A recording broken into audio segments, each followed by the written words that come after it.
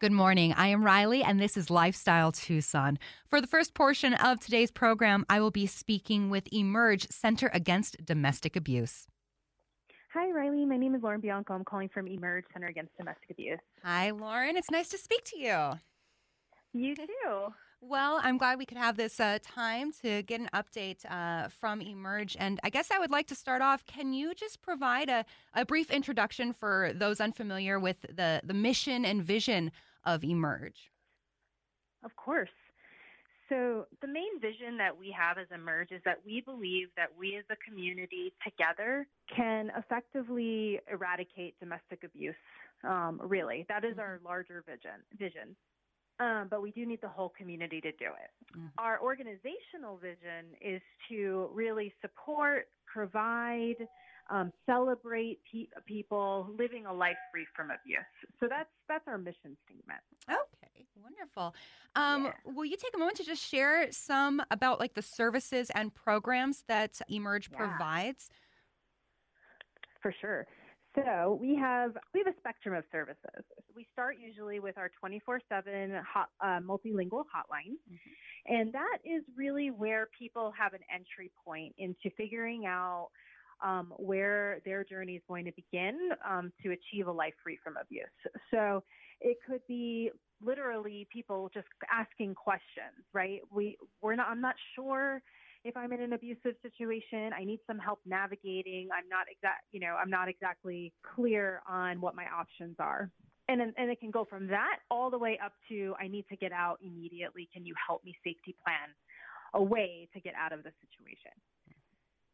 So from there, it just depends on the person's situation. It's all individualized, but we have an emergency shelter program where people can basically seek refuge from the abuse that they might be experiencing in their intimate partnership. And we do have space for their kids. If people have pets, we have a program where we work with other nonprofits around town to ensure that the animals can also be safe. So that's our emergency shelter program. Then we also have what we call community-based services, which are used by anyone in any of our programs, but are also available to people who don't necessarily need shelter, but do need support in their navigating the relationship that they're in. So that can mean anything from one-on-one sort of appointments with our case managers. It could be help with lay legal services. So, they need to file an order of protection or, talk about what their options are for divorce.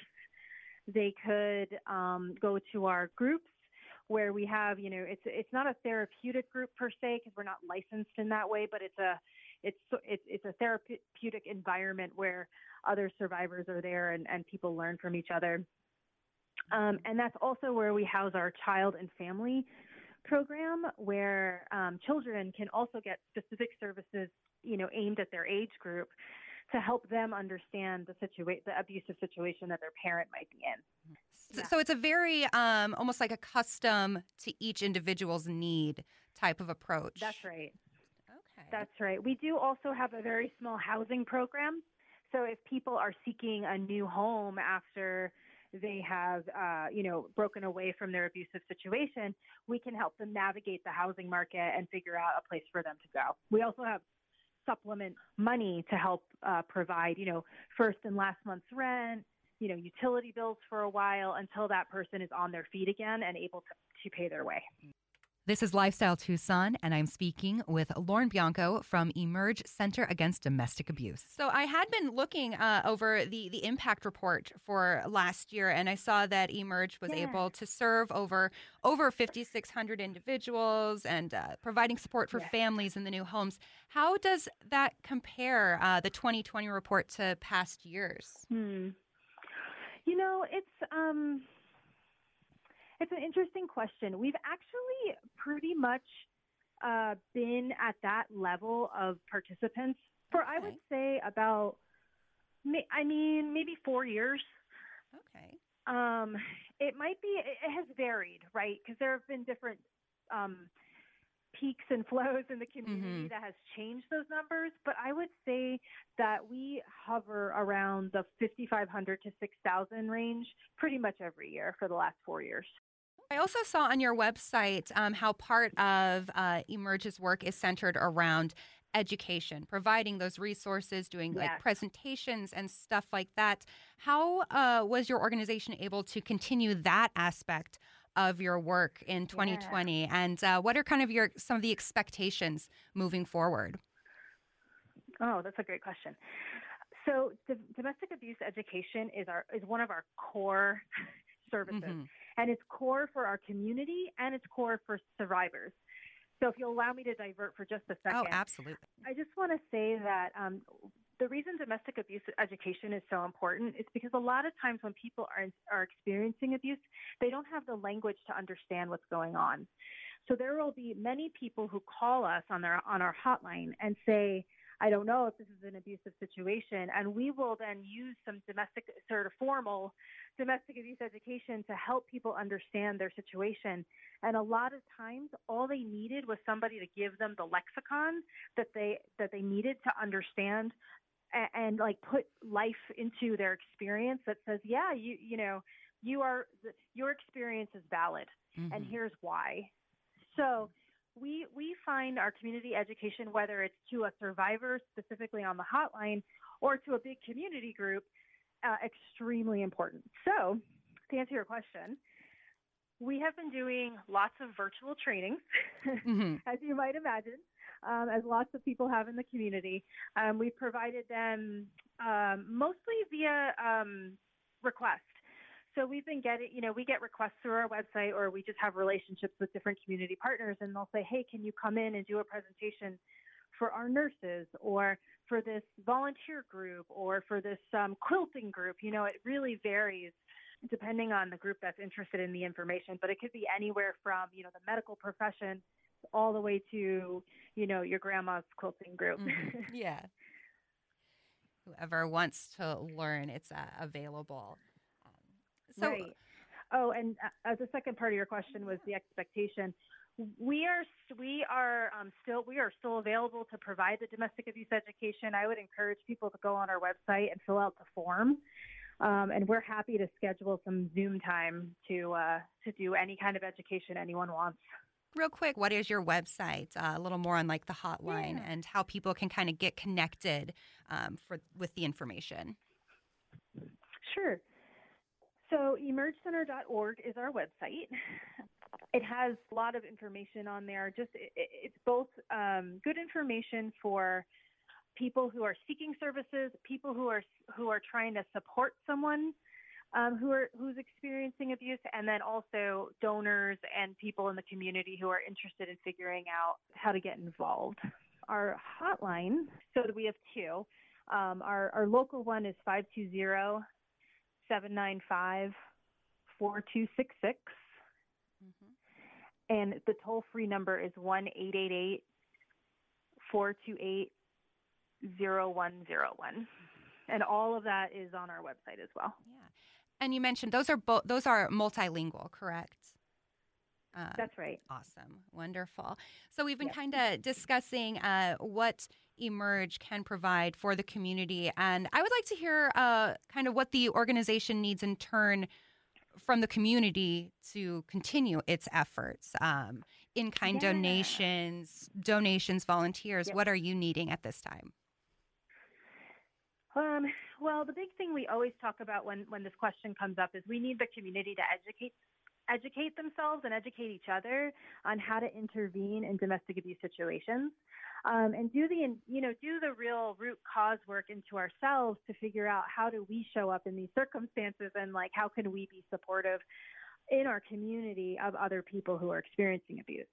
So that's really like the big push we frequently talk about. The tangible things that you're asking about. Hmm. So donations are always really, really helpful. With the pandemic, we have while we have been very, very blessed with generous donors and generous funding sources, We also had to, get rid of all of our in-person events, which were also fundraising generators. And so that's been difficult. And we're always grateful for any person who is willing to give, financial donations. In-kind donations, we have a list on our website. It's a wish list. And it varies, honestly, depending on the time of year and what supplies are low. There's always a need for certain core items like diapers and formula and shoes and toiletry items, and also any kind of hair care products that are more multicultural than, sort of your mainstream toiletry products too. So that's always a need. Volunteers. So there's definitely some limitations on volunteers right now just because of the pandemic, but we're always looking for volunteers.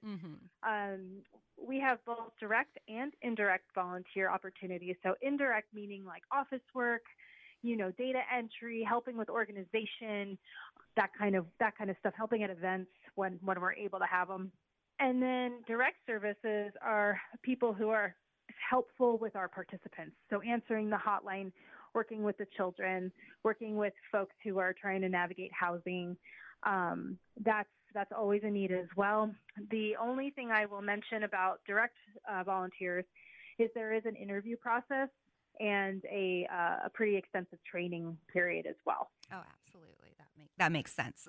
Why you would need that. So before I let you go, is there any other just news that you would like to share about Emerge and what's going on right now? I would say that we're just very proud of the fact that we have been able to stay open. Of course, we're virtual most of the time, but we're very much dedicated to ensuring that people in the community have the services that they need.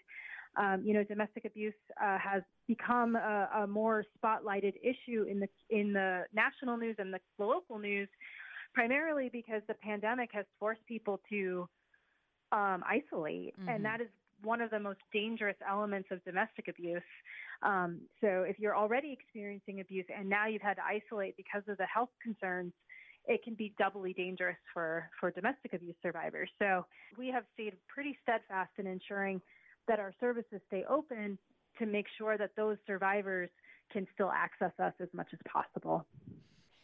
Well, this is Lifestyle Tucson. I've been speaking with VP of Operations and Development for Emerge Center Against Domestic Abuse, Lauren Bianco. And I really appreciate you taking this time to speak with me again today. And just real quick again, will you just share that website for anyone who would like to know? Absolutely.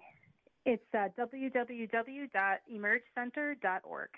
Well, thank you again for taking this time. It was great getting an update from you. Thanks so much. For this next portion of Lifestyle Tucson, I am speaking with Big Brothers Big Sisters of Southern Arizona. Hi, Riley. This is Veronica with Big Brothers Big Sisters. Hi, Veronica. How are you today? I am well, and how are you doing? Pretty fantastic, I would say. So you're the Associate Director of Philanthropy. Is that correct? Correct. Awesome. Well, Big Brothers Big Sisters is a name that most people really easily recognize, but it's always great to hear some, firsthand accounts, and I'm also kind of nosy. I would like to know, what led you to become involved with the organization here in Southern Arizona, just briefly. So I came to Biggs about 6 years ago, actually had my 6-year anniversary this past March, and I had worked for a number of nonprofits prior to that, doing a lot of events and fundraising. It just touched me. Working with youth in a one-to-one capacity, and how staff is very much involved in that relationship when it comes to managing goals, and if people have questions or need further assistance with the family and the child and the volunteer. So it just, once I met with the CEO and the current director at that time, I just fell in love. So it was perfect. Perfect. Just everything kind of clicked together for you. That's wonderful. How has Big Brothers Big Sisters of Southern Arizona adjusted from, April 2020 to now here we are, April 2021? What types of changes have had to take place? And I guess kind of what is the current situation? Right. So, it was it was an incredible change that we had to institute in terms of our matches.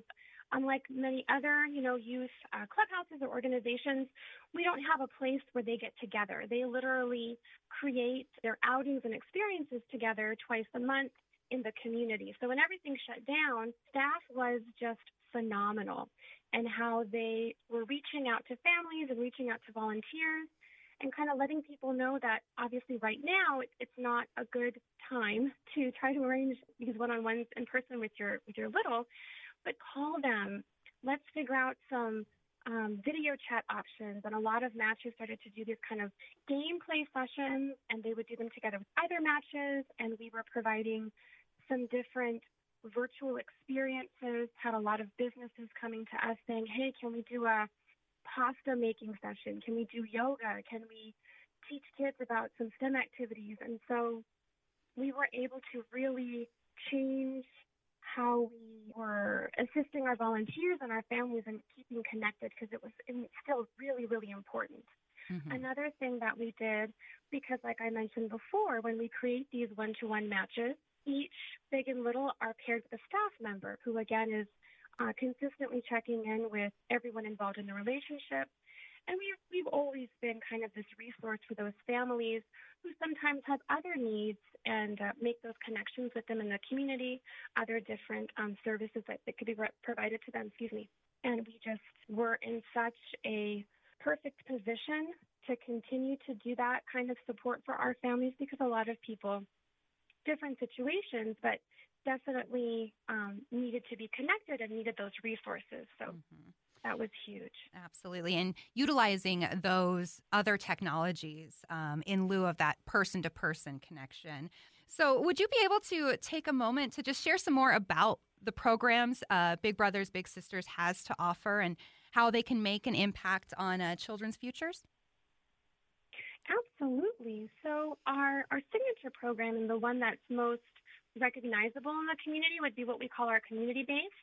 That's where a big and a little essentially meet twice a month. It's usually 2 hours per visit, and obviously matches meet more frequently if they prefer, but they decide what they're going to do in the community together. So during normal times, right, and actually we're kind of seeing a light at the end of the tunnel, but, where matches go hiking and matches go to the movies and they'll go out to eat, or we have sporting events, the U of A, museums, all these different kinds of things.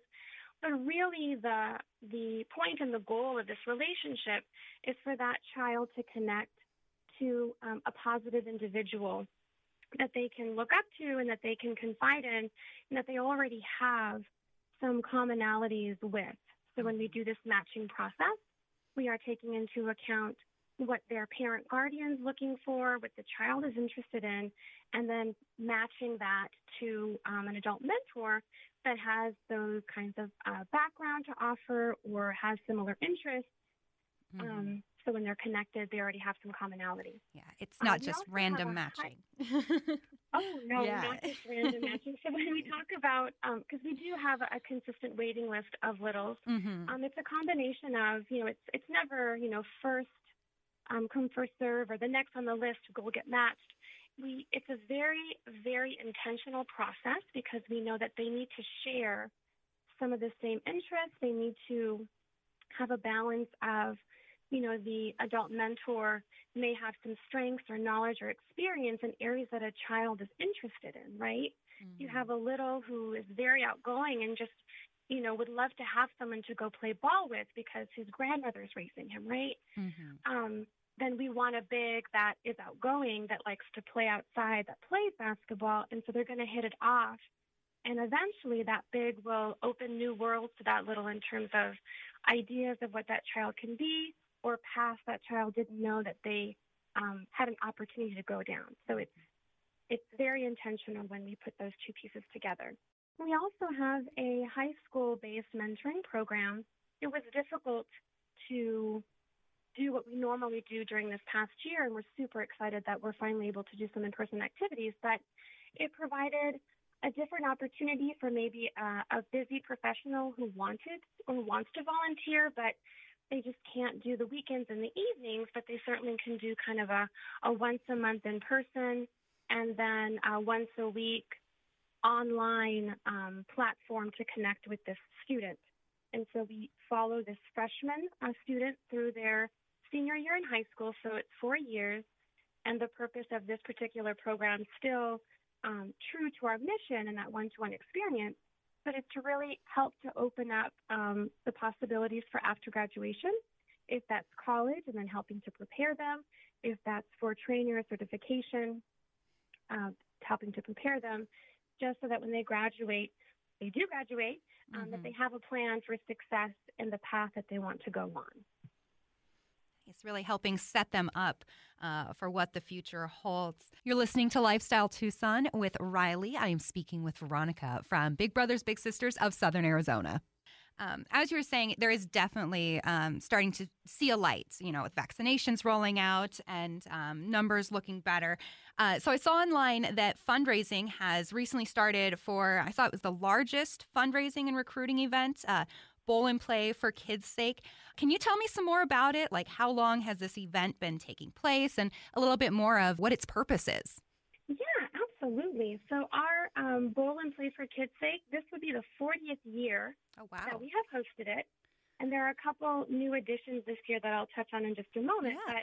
But Bowl for Kids is really a Big Brothers Big Sisters original. A lot of agencies across the country host this event. And it's very successful for our agency in particular because, we are looking for people to say, yeah, I'll totally, head up this team and be a captain. I'll get people to come and play with me. I'll raise $125 per person, which is 100% stays in Tucson, goes to our youth, and then, of course, qualifies for the Arizona Charitable Tax Credit. Mm-hmm. But it's phenomenal because we have so many people talking about us and advocating for us that we definitely get a spike in our volunteer and recruitment numbers. And then people just get to know more about our program and maybe enroll their kids or seek out other ways to be involved. So we, engage hundreds of people in Tucson doing this particular event, and excited to roll out some different options this year because for the past 39 years, we've just done bowling, right? Mm-hmm. And we always talked about that it wasn't necessarily about the game because, people will say, I'm not a great bowler, but bowling's just the fun part. It's just the activity. You come out for 2 hours of unlimited play. We give you pizza and drinks and prizes and have a DJ and, play additional games and raffles. And then we just celebrate all the great funds that were raised that stay in Tucson, stay in Southern Arizona, and go back to our program. But this year, in consideration of the light at the end of the tunnel, but people just, wanting to be comfortable and everyone having different levels of comfortability, we're offering 2 new games, and we're hosting outside. So we'll be hosting in May bocce ball and cornhole, which apparently cornhole is taking off because people are very excited, and offering a similar experience where it's 2 hours of play. We're doing food and drinks and prizes and games and DJ, and then still having our traditional bowl in June because we definitely have groups that just love that game. Yeah, so you get the option. If you feel comfortable going into a bowling alley and being around the others, there's that. But you can also have some fun time playing outside instead, a little bit more in the open air. So you said May, when and where are these really fun parts where you're actually bowling and playing? When are those going to be happening? Yeah, so for our outdoor experience for bocce and cornhole, it's going to be May 15th and May 22nd at Reed Park. It is an activity that you have to pre-register for, so it's not necessarily a walk-up thing. Mm-hmm. And you would go to our website, which is soazbigs.org, soazbigs.org, and you would click on the event and you would register. And then for our bowling, which would be June 25th and 26th, we're offering our first session in the evening at Lucky Strike and then a Saturday midday at Fiesta. Same thing, you would want to pre-register. It's not an event that you could just kind of come to. Mm-hmm. They want to know you're coming. And then for either option, indoor or out, we are still doing a lot of the same kind of safety protocols. We want people to feel safe. We want people to have some space and distance to be comfortable. So, our participants can expect to be in an environment that we were very thoughtful about and wanted everybody to feel comfortable. Mm-hmm. And you're still just going to follow along with like the county's guidelines. Is that going to be the situation? Yes, absolutely. Absolutely. Yeah. Is there any other new news from Big Brothers Big Sisters of Southern Arizona that you would like to share? Sure. We are looking for more volunteers right now. So it was incredible how we kept our matches connected last year. And actually, we're still able to make some new matches virtually, of course, and some of those are just starting to be able to meet in person if they feel comfortable. So we have so many kids waiting. We have a list of about 100 or so. 80% are boys, and that's just because we get a lot more little boys signed up and not a lot of men coming into the system. Something else that we're looking for are more little girls to sign up in our program, which is something that's not typical. We usually get a lot of little girls coming in and a lot of big sisters as well. So looking for volunteers. And the commitment is not as much as someone would think. To be a mentor, you don't have to have any kind of special skill set. You just have to be yourself because we've got a kid waiting for someone just like you. Oh, that's nice.